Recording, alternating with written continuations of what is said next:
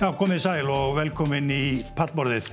Það ekki nema 8 vikur fram að því að núgildandi kjarasamningar á almennum vinnumarkaði renni sitt skeið. Það hinn 31. janúar og því má kannski segja ef að fólk hefur áhuga á því að tengja saman samninga eins og tókstu svona nokkurn veginn síðast að þá hafi þetta fólk sem situr hér ásamt þeirra samstarfsfólki 8 vikur til þess að koma saman nýjum kjarasamningi. Velkomin Sigríður Margrét Oddsdóttir, framkvæmdastjóri Samtaka atvinnulífsins og Finnbjörn A. Hermannsson, forseti Alþýðusambandsins. Á ykkur hvílir mikil ábyrgð, það þrýst á aðila vinnumarkaðarins að semja eins og kallað skynsamlega, gera skynsama kjarasamninga sem að bæti ekki á verðbólgubálið. Seðlabankastjóri búinn að ítreka þetta lengi. Seðlabankinn lék kannski einhvern biðleik síðast þegar hann eða peningastefnunefndin þurfa að ná að hækka ekki vextina, halda þeim óbreyttum. Hvernig staða núna? Hvar eru þið í ferlinu núna þegar það styttist nú bara til jóla, menn kannski, og konur gerir ekki margt jólin í þessum efnum? Sigríður? Kannski fyrir, já.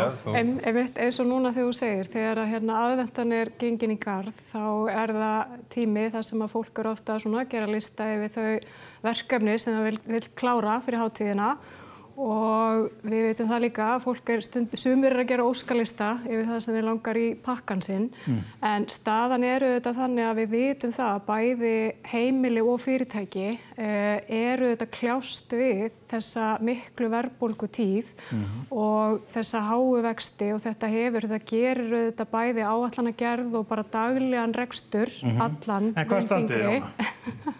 Ja, með allum þessum formúla, við sem að fylgjast með þessu utanfrá, hversu langt eru þið komin í ferlinu?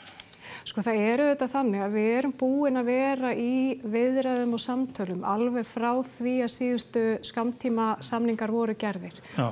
Og það búið að halda 20 vinnufunda á meðal Samtaka atvinnulífsins og svo aftur viðræðu nefnda á vegum verkalýðsfélagana. Þannig að það búið að eiga sér stað auðvitað mjög mikil undirbúningsvinna. En það sem skiptir auðvitað bara öllu máli núna, það að við þurfum að horfa til þess með hvaða hætti við getum nálgast þetta verkefni með nýjum hætti vegna þess að það bara þannig að það engin hvorki einstaklingurinn í fyrirtæki sem hefur áhuga á því að viðhalda þessari verðbólgutíð eða þessum himinháu vöxtum. Og við vitum það, ef við ætlum ekki bara, ef maður notar eitthvað líkingamál í tengslu við aðventun og fara í jólaköttin, þá bara verðum við að nálgast þetta verkefni með nýjum hætti og það þetta bara í gangi samtöl en við höfum sagt að það skiptir mjög miklu máli þegar að verkefnið af þessari stærðargráðu að við séum að í rauninni öll að sitja við sama borðið. En við þekkjum alveg auðvitað þennan þetta fallegu söngur, það alveg rétt, að vill engin verðbólgu, að vill engin háa vexti, en seðlabankastjóri og peningastefnunefnd hafa heldur betur ýft fjaðrirnar á mörgum leiðtogum innan verkalýðshreyfingarinnar með endalausu stagli hóflega kjarasamninga og ef að verði samið einhverjar launahækkanir sem skipta máli að þá fari hér allt á verri veg. Nú búið að vera verðbólga á þessu ári, svona í kringum 9%, 8-9% og það kom ein launahækkun á þessu ári í janúar sem var að hámarki 66.000 þegar ég man rétt og aðrir fengu einhverja prófstakanir en verkalýðshreyfingin að ganga inn á þetta borð hlustandi á þennan söng Seðlabanka sín og ekki segja Sigríður því ég efast ekki að hún að lýsa ástandi sem þú getur alveg tekið undir en eru þið að ganga þarna inn með það fyrir augum að semja nánast enga launahækkanir? Við erum búin að, ég held að þetta sé 19. mánuðurinn sem við erum með yfir 7,5% verðbólgu og hún bitnar náttúrulega jafn mikið á launafólki eins og fyrirtækjum og eiginlega meira á launafólki heldur en fyrirtækjum vegna þess að við höfum engan til þess að velta verðbólgunni yfir á þannig að við þurfum að taka hana öll á okkur sjálf.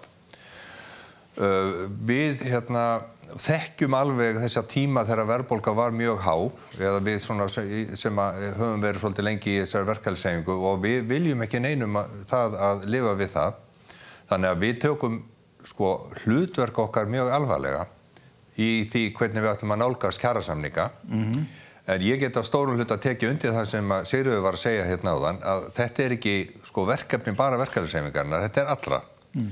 Og þá verða allir að standa við það sem að þeir að segja svona á tildögum.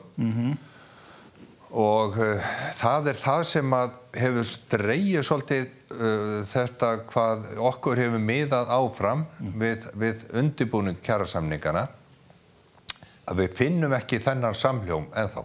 Sko, ég ræddi við þig daginn þegar þú varst að koma á samninganefndarfundi með þínu fólki og samdægurs ræddi ég við formann borgarráðs sem tók þig og ykkur bara á orðinu og sagði að Reykjavíkurborg væri tilbúin til þess að draga úr gjaldskrárhækkunum og koma þau neðar ef það lægi á borðinu skynsamur samningur eins og hann orðaði það. En tíminn svolítið erfiður í þessum efnum. Sveitarfélögin að ganga frá sínum fjárhagsáætlunum bara í þessari viku og næstu.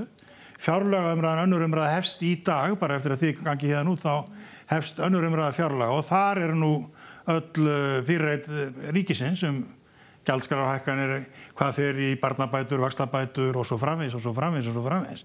Þannig að tíminn ekki alveg með ykkur hérna, Sigríður. Það nefnilega akkurat rétt sem þú segir. Það að segja að það mjög jákvætt að það sé mikil samstaða þessi megin markmið. En síðan það auðvitað þannig að við þurfum að hafa kjark og þor til þess að klára hlutina og til þess að líka vinna hlutina með nýjum hætti.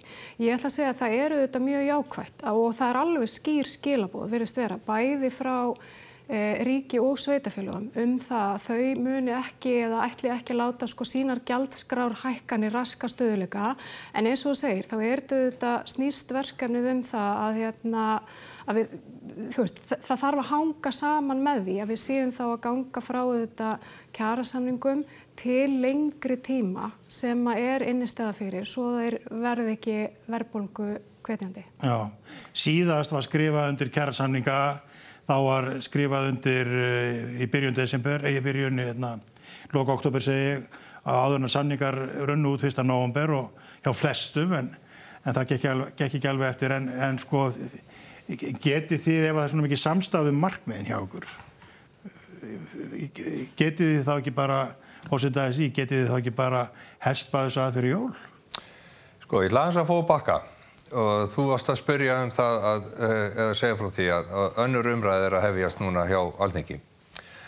Og ég ætla að minna á það að við kjósum til Alþingis á 4 ára fresti. Og ég ætla líka að minna á það að þeir sem eru núna við stjórnvölinn, að þeir gefa sínar yfirlýsingar það hvernig samfélag þeir ætla að byggja. Og þær yfirlýsingar eru oft á tíðum í andstöðu við það sem að gjörðirnar eru. Það hlutverk annars vegar peningamálastefnu nefndar Seðlabankans og hins vegar ríkisstjórnarinnar að halda hér uppi stöðuleika. Og það að ætla að fara að bíða eftir því hvernig kjarasamninga fari, hvernig ríkisfjárlögin fara, ég myndi að segja það þeirra að leggja línuna en ekki verkalýðshreyfingarinnar. Þannig að ég held að við sem ekki að tapa neinum tíma þó svo önnur umræða hjá fjárlaganefnd sé núna að hefjast. Þannig að þú segir stjórnvöldum og alþingismönnum á að vera það algjörlega ljóst ykkar kröfu varðandi barnabætur, vaxtabætur og húsnæðismálin, stefnun í húsnæðismálum sem stór liður í þessu sem hafa margir nefnt að það verði að koma einhver stefna eins og ég vitna nú bara í aðra leit en þig og jafnvel þig í þessum efnum að það verði að koma marktæk húsnæðisstefna, hvað sem það nú þýðir. En sko, þetta svolítið svona allra býti skott á sjálfum sér, svo segir fólk eins og Borgir segir, við bíðum eftir að sjá á spilin hjá ykkur. Þannig að ég segi, við vitum hver verðbólgan hefur verið, þú sagðir 19 mánuðir yfir 7,5%, á að reyna að bæta launafólki það með einhverjum hætti og hvað ganga langt í því. En ef við horfum á þetta þannig, eins og til dæmis þegar við vorum nýbúin að skrifa undir kjarasamninga í fyrra, þá hækkar ríkisstjórnin öll krónugjöldin sem þurfti að hækka áramótin og það var helmingurinn af hækkun verðbólgunar þá. Það alveg sama þótt sé ekki stóra tölur sem sveitarfélögin að hækka, þetta hækkar verðbólguna, þetta mælist allt inn í verðbólgunni. Eru einhverjir aðrir vextir á ríkið eða sveitarfélögin heldur en á almenning? heldur þú að ríki og sveitarfélög græði ekki líka á því að vextir lækki hér á Íslandi? Sko, þeir verða að sýna ábyrgð og geta ekki alltaf sagt verkalýðshreyfingin sko þarf að vera með hóflega samninga. Við erum öll í sama samfélaginu og við búum öll við sömu kjör hvað það varðar að við borgum vexti og verðbætur ef lán eru verðtryggð. Þannig að sko ríkisstjórnin og sveitarfélögin eiga að geta gert það sem að sko þau telji best til þess að lækka verðbólgu hér á landi. En ekki að segja, við ætlum að vera í skjólinu, við ætlum að hækka allt eins og verðbólgan segir til og svo sjáum við til hvort að verkalýðshreyfingin gerir skynsamlega kjarasamninga. Þannig að þú segir að það sé vera snúa svo haus. Algjörlega. Það sem að kannski skiptir höfumáli í akkúrat þessu sambandi og það þess vegna sem að svo mikilvægt að það sé breið samstaða hvert verkefnið af því að alveg svo Finnbjörn segir, við erum öll í sama samfélaginu. Þetta jafn erfitt fyrir einstaklinga og fyrir fyrirtæki. En það sem skiptir höfumáli að hafa í huga þegar einmitt kemur að þessu verkefni, það auðvitað við megum heldur ekki gera lítið úr vægi vinnumarkaðarins þegar kemur að hagstjórninni. Af því við vitum það auðvitað að við búum blessunarlega í landi sem býður upp á einhver hæstu laun í heiminum og bestu lífskjörin að meðaltali en líka hæstu lægstu launin og líka mesta jöfnuðin. En það sem skiptir, og þess vegna skiptir bara mjög miklu máli að hafa það í huga þegar við erum að horfa á til dæmis útgjöld hins opinbera eða við erum að horfa á útgjöld sveitarfélagana eða við erum að horfa á langstærsta kostnaðarlið fyrirtækja fyrir utan aðfengin, þá það laun og launtengd gjöld. Þannig að það skiptir, ég skil það mjög vel að þessi þáttur hafi mjög mikil áhrif. En þess vegna aftur svo mikilvægt að það séu allir við borðið og það séu allir samtaka það, gera það sem þarf að gera, svo sé hægt að gera nýja þjóðarsátt verðbólgu. Þurfið þið þá ekki bara að finna dag þar sem að þið, Samtök atvinnulífsins, Alþýðusambandið og allir sem þar fylgja, fulltrúi stjórnvalda og sveitarfélaga og setjist nú bara inn í eitt stóran sal og talið ykkur niður á það hvað þið ætla að komast að þessu markmiði í staðan fyrir að vera á endalausum skeytasendingum. Ég held að við sem ekki komin inn eina skeytasendingar ennþá sko og það er góð að vita, það alveg sama við hvern maður talar, að það allir sammála það að við ætlum að ná niður verðbólgu. Sigríður nefndi hérna sko útgjaldaliðina, að útgjaldaliðir heimilana, það fyrsta lagi skattarnir. Við erum alveg sko vel lestuð af sköttum og bætum ekkert á okkur og ef það verður einhver viðbótar útgjöld þá þarf einhver annar heldur en almenningur að borga það. Það er matvara og það heimilisvara öllu jöfnu, föt og síðan bensín og bara reksturinn í heild sinni og við þurfum bara að ganga á þessa aðila, hvað ætla þeir að leggja til þess að við lækkum verðbólgu. Síðustu kjarasamningar eins og hafa verið nefndir að þá gerðum við kjarasamninga í trausti þess að fyrirtækin tækju þessa samninga vegna þess að það hafi gengið mjög vel hjá fyrirtækjum yfir höfuð. Að þeir færu ekki og veltu þessu út í verðlagið. En það það sem gerðist. Og þess vegna erum við í þessari stöðu sem í dag. Við verðum að sýna ábyrgð. Við þurfum öll að sýna ábyrgð. Það þurfa allir að taka ábyrgð og það má enginn skorast undan. Við Finnbjörn erum hins vegar ósammála auðvitað þessa fullyrðingu. Það að segja að fyrirtæki hafi velt öllum kostnaði út í verðlagið. Verðbólguvæntingar, sem svona orð sem maður er farin að læra á þessum tímum að horfa á.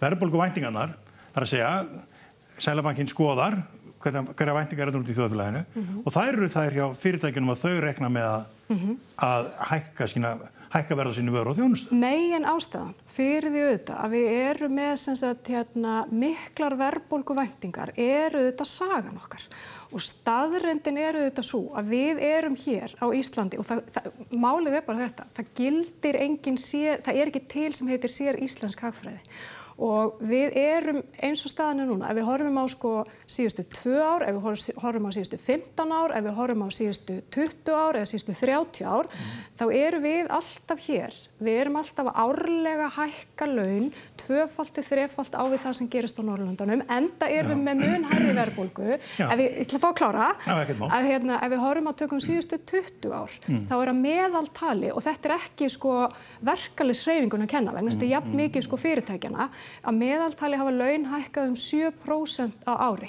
Og þetta er notabenni ekki það sem hefur verið samið í kjarasamningum, sko, þetta er líka launaskriðið. Það þýðir að við erum með verðbólgu síðustu 20 ára á Íslandi sem er 5% að meðaltali og við erum með stýrivexti sem er 7,5%. Á hinum Norðurlöndunum, og þá er ég að tala um Danmörku, Finnland, Svíþjóð og Noreg, þar eru menn að hækka launum 2-4%, verðbólgan er 1-2% og stýrivextin er 1-2% að meðaltali síðustu 20 ár.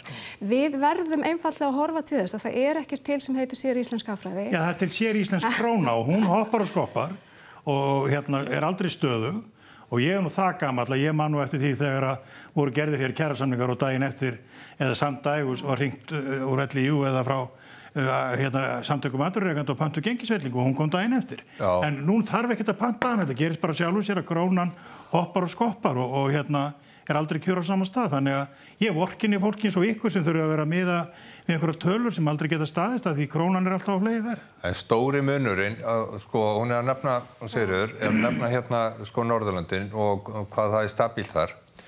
Stóri munurinn á því hvað þau eru með efnahagslega sko meiri stöðuleika heldur en við, er það að þessi sko til dæmis skattlagningin, hún er allt öðruvísi á Norðurlöndunum og eins og við erum að gera í dag, þá erum við alltaf með lægsta samræfnaran. Við erum með þann sem getur borgað hvað minnst og við gerum heildar kjarasamning út frá því. Það er mjög mikill munur á milli einstakra greina á Íslandi og það á að lagast í skattkerfinu. Skattur er sem sagt að ríkið á að taka sem sagt þá tilbaka frá þeim fyrirtækjum sem geta gert betur í launum en til þess að vera með sambærilega laun að þá gerum við kannski miðað við lægsta samræfnaran þá á skattkerfið að laga það sem er ekki hér á Íslandi. Þess vegna er þetta jójó alltaf sýnt og heilagt og fyrir utan það að þá varðandi lægstu launin að það er ákveðin stöðuleiki í þessum barnabóta og vaxtabóta kerfum á Norðurlöndunum. Það þarf ekki að vera að semja það öllu í öfnu og það er svona ákveðin festa í heimilisbókhaldinu hvað það varðar. Hjá okkur er þetta þannig ef að laun hækka þá fylgir ekki barnabóta hlutinn og við þurfum endalaust að vera að semja það aftur eða sækja og við þurfum þá að sækja það til atvinnurekenda. Þannig að þennan stöðuleika vantar algjörlega hérna. Einstaklingar fá nánast ekki vaxtabætur til dæmis. Nei. Vegna þess að tekjurnar drepa allar vaxtabætur bara og miðað við núverandi fjárlög vitandi það að þetta er eina af stóru grófunum okkar að þá munum vaxtabæturnar hans hverfa miðað við núverandi fjárlög. Þess vegna segir það að ábyrgðin hún þarf að vera allstaðar og allt í kring. Og miðað við fjárlögin eins og þau liggja núna fyrir á þinginu og ykkar fólk er búið að meta það að þá er það langt í frá að svara ykkar kröfum. Já, og bara vitandi það að vextir að hækka allverulega á stórum hluta af fólki sem að tóku lán fyrir sko 3 og 4 árum. Þannig að það þarf að grípa þetta fólk með einhverjum hætti. Sko, það komið forvitingar tölur Sigríður frá Hagstofunni núna í dag og það tölurnar voru þær að á milli október og nóvember þá hækkaði launasumman í landinu 0,7%. En starfandi einstaklingum fjölgaði 2,8%. Þannig að annarkvort eru meðalaun að lækka eða það er eitthvað misræmi í þessu.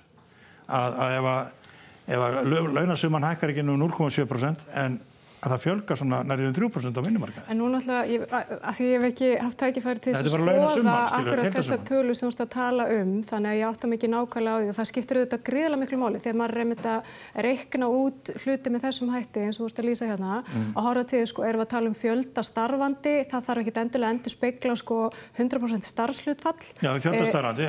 Þannig að það getur verið tímabundið ástand. Það sem ég kannski að reyna að vekja athygli á, Sigríður, að það hefur verið og hefur auðvitað verið þenslukveitjandi. Það var allt í dróma svolítið á COVID-tímanum. Svo fer atvinnulífið, ferðaþjónustan, sérstaklega, mjög bratt á stað. Og það búið að flytja inn bara á undanförnum 2 árum rúmlega 20.000 manns til að vinna störfin sem var ekki til fólk til að vinna hér á landi. Þannig að það líka dálítið þenslukveitjandi og þess vegna spyr ég líka að því krafan hefur verið frá öllum, bæði verkalýðshreyfingunni, frá Seðlabankanum og öllum, atvinnulífið, það að segja, verslunin sýnir líka aðhald í hagkerfinu. Akkurat. Og bara frábært, þetta komið fullt af spurningum hérna frá þér og ég ætla að fá tækifæri til þess að svara því að þetta er mjög gott. Eitt af því sem þú myndist á til dæmis fjöldi aðfluttra og það skiptir okkur mjög miklu máli sem búum á Íslandi að átta okkur á því að ef við ætlum að það sé hagvöxtur á Íslandi þá sem sagt náttúruleg fjölgun Íslendinga á vinnualdri stendur undir svona 0,5% hagvexti. Þannig að miðað við það að við erum búin að horfa tilbaka núna síðustu 12 ár og það hefur verið, síðustu 4 ár og það hefur verið 12% hagvöxtur og það hefur verið að spá því áfram, þá vantar okkur þúsunda einstaklinga til þess bara einfaldlega að sinna þeim störfum sem verða til. Varðandi ferðaþjónustuna, þá held ég að sé mjög mikilvægt að hafa það í huga að fjöldi starfandi í ferðaþjónustunni núna, hann ekki fleiri heldur en var til dæmis 2018. Það hefur hins vegar á þessu tímabili, þessu COVID-tímabili, þá hefur til dæmis átt sér stað mjög mikil uppbygging innan ferðaþjónustunar. Þannig að innviðirnir eru sterkari heldur en þeir voru fyrir heimsfaraldur varðandi ferðaþjónustuna. Þegar við skoðum í hvaða atvinnugreinum í rauninni þeir sem að flytja til landsins að starfa, þá sjáum við það að þeir eru að dreifast yfir á mjög fjölbreyttar atvinnugreinar. Þeir eru til dæmis að koma og starfa erum við að flytja inn þessa fjölgun til þess að fá þennan ofurhagvöxt. Erum við kannski að fara of hratt? Það sem að skiptir okkur auðvitað öllu máli, það að við erum hér, við búum við einhver bestu lífskjör í heiminum og við viljum auðvitað varðveita þau lífskjör. Það skiptir auðvitað þá gríðarlega miklu máli að við séum með öflugt og fjölbreytt atvinnulíf sem að stendur undir verðmætasköpun í landinu. Það nefnilega þannig að það eru 7 af hverjum 10 starfandi á Íslandi sem að vinna hjá fyrirtækjum, mjög fjölbreyttri flóru fyrirtækja. Eitt af því sem að við höfum lagt áherslu á hjá samtökum atvinnulífsins, það til dæmis að hversu miklu máli útflutningsgreinarnar okkar skipta og ef við horfum á bara fjölbreytnina í útflutningsgreinum í dag þá hefur hún gjörbreyst á síðustu 50-100 árum en við erum samt með minnstu fjölbreytnina innan OECD. Við erum samt, Sigríður, á alveg ofboðslegum yfirsnúningi. Við erum í gamla vertíðar andanum Íslendingar að allir á síld og hún bara fisk og þangað og hún finnst ekki meir. Og að þetta svolítið í okkar þjóðaranda og okkur finnst bara allt í lagi að hér sé allt á harða spani. Veistu það, við erum rétt núna að ná þeirri landsframleiðslu sem við vorum með fyrir heimsfaraldur. Þannig að það má eiginlega segja að við séum og þá ég að tala um landsframleiðslu per mann. Þannig að það má segja að við höfum farið í gegnum eitthvað svona stærsta viðburðin á heimsvísu á alveg ótrúlega góðan hátt. Það að segja að við erum búin að jafna okkur mjög hratt. En það sem er svona undirliggjandi vandi sem að speglast í rauninni bæði í verðbólgunni en líka í bara velferð fólksins okkar, það þessi húsnæðisvandi sem að við höfum ekki tekið á. Og hann í rauninni ekkert nýr. Hann í rauninni bara afleiðing af því að við höfum ekki verið að byggja í takt við íbúafjölgun. Þannig að það eru verkefni sem að við þurfum að einhenda okkur í, sem að okkur hefur ekki farnast nógu vel, en okkur hefur tekist að byggja upp öflugt atvinnulíf og ég ætla rétt að vona að okkur takist en það heldur ekki verið að byggja nóg af íbúðum fyrir fólk sem að hefur miklu minna milli handan heldur en kannski svona efri millistétt og ofar og það það húsnæði sem vantar, það vantar húsnæði sem að fólk með með bara, já, ég þarf ekki að segja á lægstu laununum, en svona ekkert sé allt og góð laun. Ég har ekki efna á að kaupa húsnæði sem markaðurinn að byggja. Þannig að opinbera þarf kannski koma meira að því. Aðeins, kannski geymum aðeins húsnæðismálum, því langar kannski að halda áfram með þessa samstöð sem virðist vera núna að minnst. Það allir að sameinast undir hatti ASÍ í einni samninganefnd. Síðast, þá var Efling ekki með og það endaði með miklum aðgerðum í snemma á þessu ári og málaferlum fyrir félagsdómi, málaferlum fyrir félagsdómi og héraðsdómi, en að lokum tókst nú samt samkomulag, en nú allir með. Hvað gengur það lengi ef að ekki verið að fara að bjóða upp á nánast neinar launahækkanir í komandi samningum? Ef við tökum aðeins förum enn og aftur tilbaka, að þá það þannig að launahlutfallið, og að þú nefndir, það er mikil fjölgun og samt launahlutfallið miðað við þjóðarframleiðslu er að lækka á Íslandi. Og þrátt fyrir þennan mikla vöxt að þá er það að lækka og það er komið úr 68% sem er svona jafniði meðaltalið og komið niður undir 64%. Þannig að fyrirtækin hafa náttúrulega verið að taka töluvert til sín og það er það sem við erum að tala varðandi þessa hagnaðardrifnu verðbólgu sem búin að vera undanfarin ár. Og það er ósköp eðlilegt að við sem rétt að ná núna hagvexti per mann vegna þess að það hefur orðið svo ofboðsleg fjölgun eftir COVID. Þannig að það er ekkert óeðlilegt að sé fyrst núna nást hvað það var. En þá spyr ég bara eins og félagsmaður í einhverjum verkalýðsfélögum undir hatti ASÍ, hvað ætlið þið að fara að ná fram fyrir okkur? Það sem við ætlum að ná fram, við ætlum náttúrulega að reyna að halda í þann kaupmátt og það er margt búið að fara yfir það við erum með góðan kaupmátt og við ætlum að halda okkur með góðan kaupmátt vegna þess að Ísland er mjög ríkt land og við þurfum einfaldlega að deila þeim gæðum út í gegnum annars vegar kjarasamninga og hins vegar í gegnum skattkerfið okkar. Og það er það sem við ætlum að gera. Við ætlum að ná í kaupmátt þannig að fólk haldi kaupmætti sínum að hluta til í gegnum launahækkanir og hluta til í gegnum skattkerfið. Já, þá spyr ég bara þann hluta sem þið ráðið og sem eru launahækkanirnar. Hvað í 7% verðbólgu, 7,5% verðbólgu í 19 mánuði, hvað má fólk búast við sem núna alveg svo fyrirtækin að horfa fram með tímann og segja hvernig verður næsta ár hjá mér? Hvað er það fólk að fara með að búast við miklum launahækkunum á næsta ári miðað við ykkar kröfur? Nú ætla ég að vera eins og stjórnmálamaður að svara með annarri spurningum. Það fer eftir því hvernig okkur gengur varðandi ríkið. Og við ætlum að halda kaupmátt okkar og kaupmátturinn hann kemur með meira heldur en bara launum. Hann kemur til dæmis í lækkun verðbólgunnar með lækkun vöxtum, hann kemur í bótakerfinu og hann kemur með skattkerfinu, þannig að þetta er bara stórt spil. En ef allir þetta býðir fyrir öllum, eins og ég var bara að segja, þetta er 8 vikur. Það er fjárlög verið afgreidd fyrir jól. Sveitarfélögin afgreiða sín fjármál fyrir næsta ár í þessari viku eða næstu. Þannig ef allir þetta bara býðir fyrir öllum og enginn ætlar að sína á spilin fyrst, þá gerist ekki neitt. Jú, það fara hlutir að gerast, Eins og ég sagði að það er búið að tefja okkur svolítið núna, þetta ábyrgðarleysi sem við viljum meina að sé hjá þeim aðilum sem eiga að halda upp í stöðuleika að þeir eru alltaf að bíða eftir okkur. Það eru þeir sem eiga að halda upp í stöðuleikanum og þeir eiga að sína á spilin hjá sér.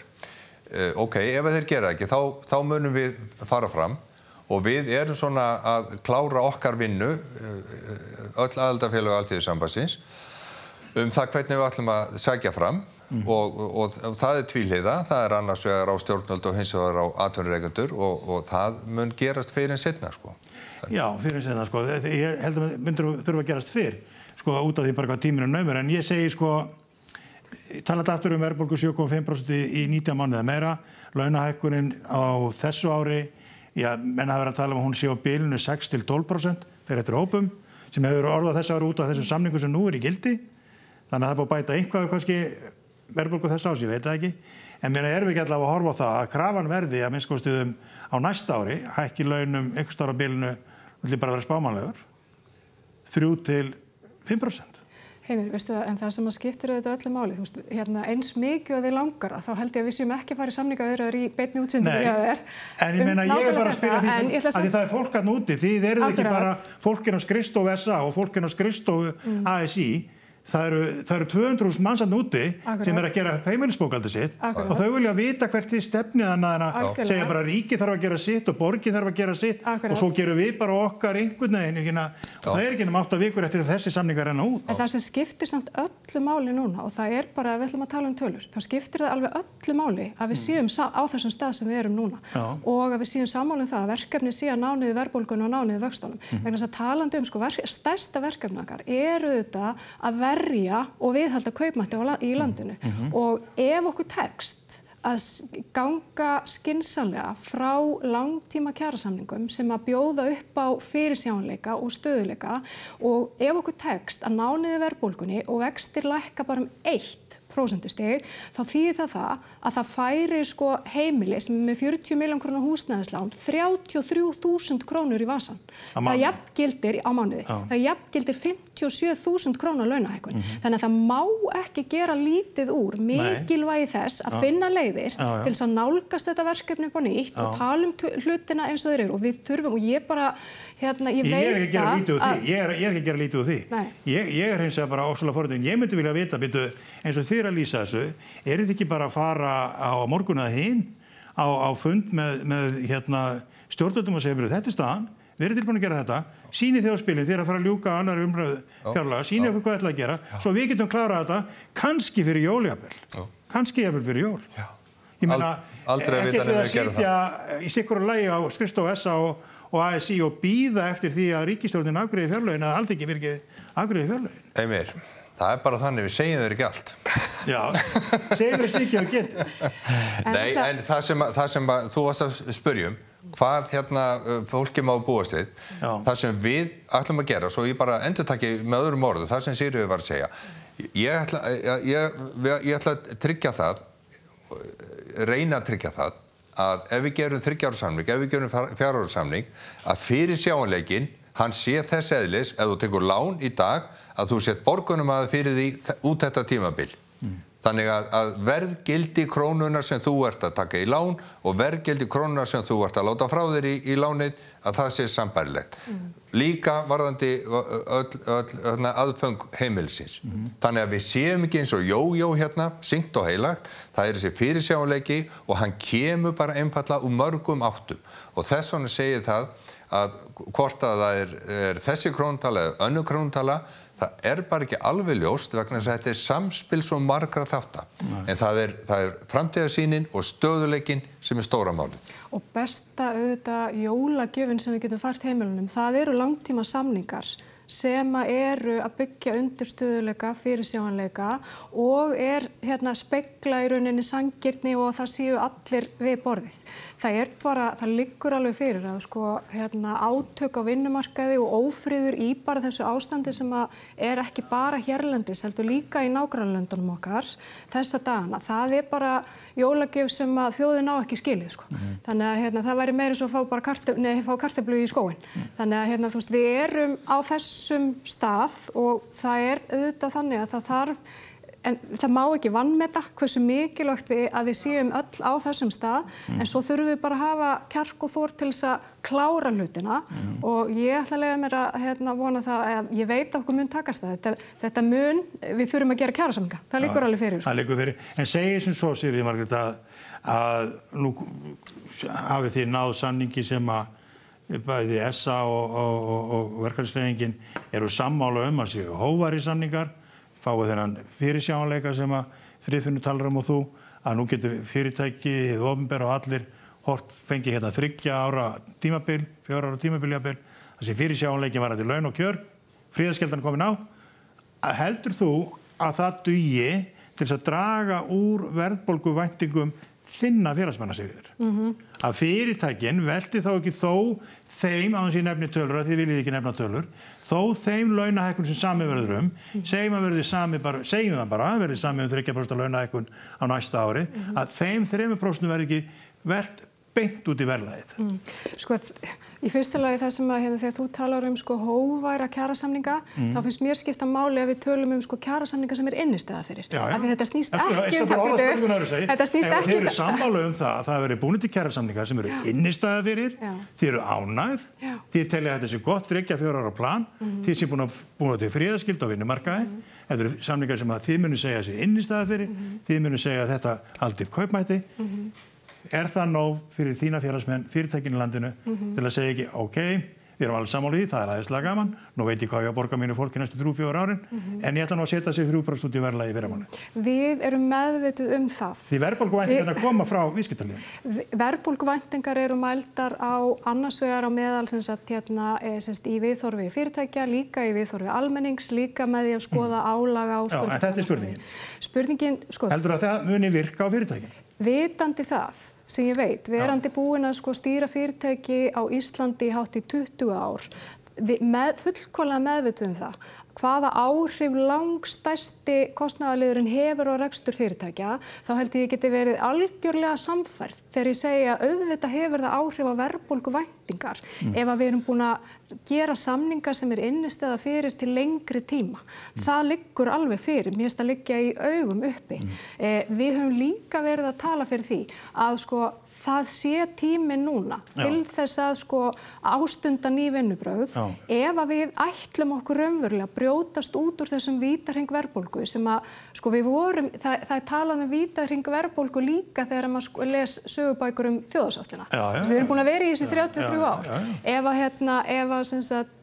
við ætlum okkur raunverulega að brjótast út úr þessum vítahring, þá þurfum við að læra að tala tölur upp og nýtt og það er bara sá tími þar sem að mann umhugsunarlaust hækkar laun eða veltir einhvern í verðlagi, hann er bara liðinn. En síðast þurfti verkalýðshreyfingin og með hjálp samtaka atvinnurekenda þegar þjóðarsáttagerð að berja stjórnvöld til hlýðni. Frumkvæðið kom ekki þaðan. Frumkvæðið kom ekki frá stjórnvöldum. Ég á vona því að við þurfum að gera eitthvað svipað. Það verður eitthvað svipað núna? Já, ég á frekar vona því vegna þess að þessi fyrirsjáanleiki sem við erum að tala um, hann byggist akkúrat á þessu sem þú ert að tala um, að það sé ekki hægt að setja allt út í verðlagið. Og eitt af því er að við þurfum að endurreisa eftirlitsstofnanir okkar eins og samkeppnisstofnun, eins og skattinn, að það er mjög eðlilegt að við gerum kröfum það að samkeppnisstofnun veri styrkt til muna til þess að geta fylgst með þessu og auk þess er verðlagseftirlit Alþýðusambandsins að styrkja sig allverulega og við verum að gera kröfu til þess að þeir sem eiga að greiða skatt, að þeir greiði skatt. Og það er ekki gert með neinu öðru heldur en að það þarf að styrkja verulega eftirlitið og svo til viðbótar þá erum við með bara skattatillögur sem að ég veit að Sigríður ekki að trópa húrra fyrir. Þannig að við erum ekki komin í land því að þó svo við sem sammála hvert lokatakmarkið er, þá held ég að við okkur greinum mjög á það hvaða leiðir við förum en við erum að tala það að við ætlum að fara að byggja upp samfélag fyrir alla. Við erum með alls konar rannsóknir og tölur til dæmis frá Vörðu það hvernig samfélagið er orðið að það séu til einstæðingar sem að eiga vart í hnýs og skeiðar og eru samt í fullri vinnu. Það er algjörlega óásættanlegt. En húsnæðismálin skipta líka alveg rosalega miklu máli. Þau hafa áhrif á vexti og annað og verðbólgunum, hvað mikið er byggt og hvað hratt er byggt og svo framvegis. Auðvitað vantaði það voru afnumdar ég man ekki hvað, 10, 15, 20.000 íbúðir í verkamannabústaðakerfinu sem var nú einkavætt og selt, átti að vera ægilega gott. En núna vantar íbúðir fyrir fólk á viðráðanlegu verði. Það vantar meira húsnæði þá áttina. En til þess þarf risavaxið átak. Það er ekki að treysta bara á að verktakar gerir það góðum vilja að byggja húsnæði sem að kostar minna. Þarna ætla ég að vera algjörlega ósammálaður vegna þess að markaðurinn virka með þeim hætti að eftirspurn er mætt með framboði og það liggur alveg fyrir að það mun ekki standa á byggingageiranum að byggja hagkvæmar íbúðir ef að vaxtastigið er í lagi og lóðaframboðið er til staðar. Já, eftirspurnin er mikil hjá fólki sem á peninga. þeir sem að skoða íbúðuna sem eru lausar í dag ekki fólkið á strípuðum töxtum frá Eflingu. Það alveg ólíðandi að við höfum látið að gerast að húsnæðismarkaðurinn sé með þeim hætti að raunverð íbúða hafi á áratug ríflega tvöfaldast og þá ég að tala um raunverð. Ég ekki að tala um ég að tala um verðbólguleiðrétt. Þannig að þú veist, það segir allt mikilvægi þess að fara í byggingarátak. En þegar við förum í byggingarátak þá þarf það auðvitað að vera, þú þarft að byggja fjölbreyttar tegundir íbúðar til þess að mæta þörfum markaðarins. Og þarfirnar eru svo sannarlega mismunandi. En ég get alveg lofað því að ef að eftirspurnin til staðar og aðstæður eru réttar, þá byggt. Ég alveg sammálað þessu inntæki sem þú varst með í spurningunni þinni að markaðinum ekki treystandi núna fyrir þessu vegna þess að nú eru menn farnir að taka íbúðir bara af sölu af því þeir bíða eftir mikilli hækkun sem þeir rekna með á næsta ári og það bara mjög óábyrgt að vinna svoleiðis en gagnvart þeim þetta náttúrulega það rétta vegna þess að þeir eru að reyna að hámarka gæði sinnar vöru. Þannig að við verðum að nota mjög fjölbreyttar aðferðir á meðan við erum að ná þessu jafnvægi á markaðinum en bara vöntunin svo mikil að við þurfum að fara mjög óhefðbundna leiðir að því hvernig við ætlum að ná þessu fram en það ekki með framboði og eftirspurn núna næsta ári. Á sínum tíma var farið í Breiðholtsátaki og það var okkar mælikvarða í dag ef við færum sem færum að hlutastli mannfjölda í Reykjavík og svo framvegis að þá þyrfti að byggja kannski 1,5-2 Breiðholt í dag til þess að ná þessum kúf. Það að segja, fólk sem á nóga peninga, það getur alveg keypt íbúðir í dag og hefur miklu að velja. En ef fólk svona á meðalaunum og minna, bara til þess að losa markaðinn og það þurfa opinberir aðilar að koma þá það verkfallshreyfingin, samtök atvinnulífsins og allir að koma því að gera átak, finna byggingaland hér á höfuðborgarsvæðinu, það hér sem að þörfin að finna byggingaland fyrir cirka bát 1-1,5-2 Breiðholt og það þarf að byggja það upp, kannski miðað hvað Breiðholt byggðist hratt, það þarf að byggja það upp á svona 10 árum. Það bara hárrétt. En hver að standa því að þetta veri gert? Það eru allir tilbúnir, allir aðilar sem þurfa að vera við borðið, segjast vera tilbúnir í verkefni, svo það bara láta verkin tala. Þú ert að tala um stjórnvöld vegna þess að þú ert að tala um húsnæðisstefnu, þú ert að tala um skipulagsferil, þú ert að tala um sveitarfélög vegna þess að þú ert að tala um lóðir og þú ert að tala um innviði, þú ert að tala um byggingafyrirtæki og svo ert að tala um fjármögnunina. Það allir aðilarnir við borðið, það þarf að ramma þetta inn og það verður að gera raunhæft plan hvernig á að koma þessi framkvæmd.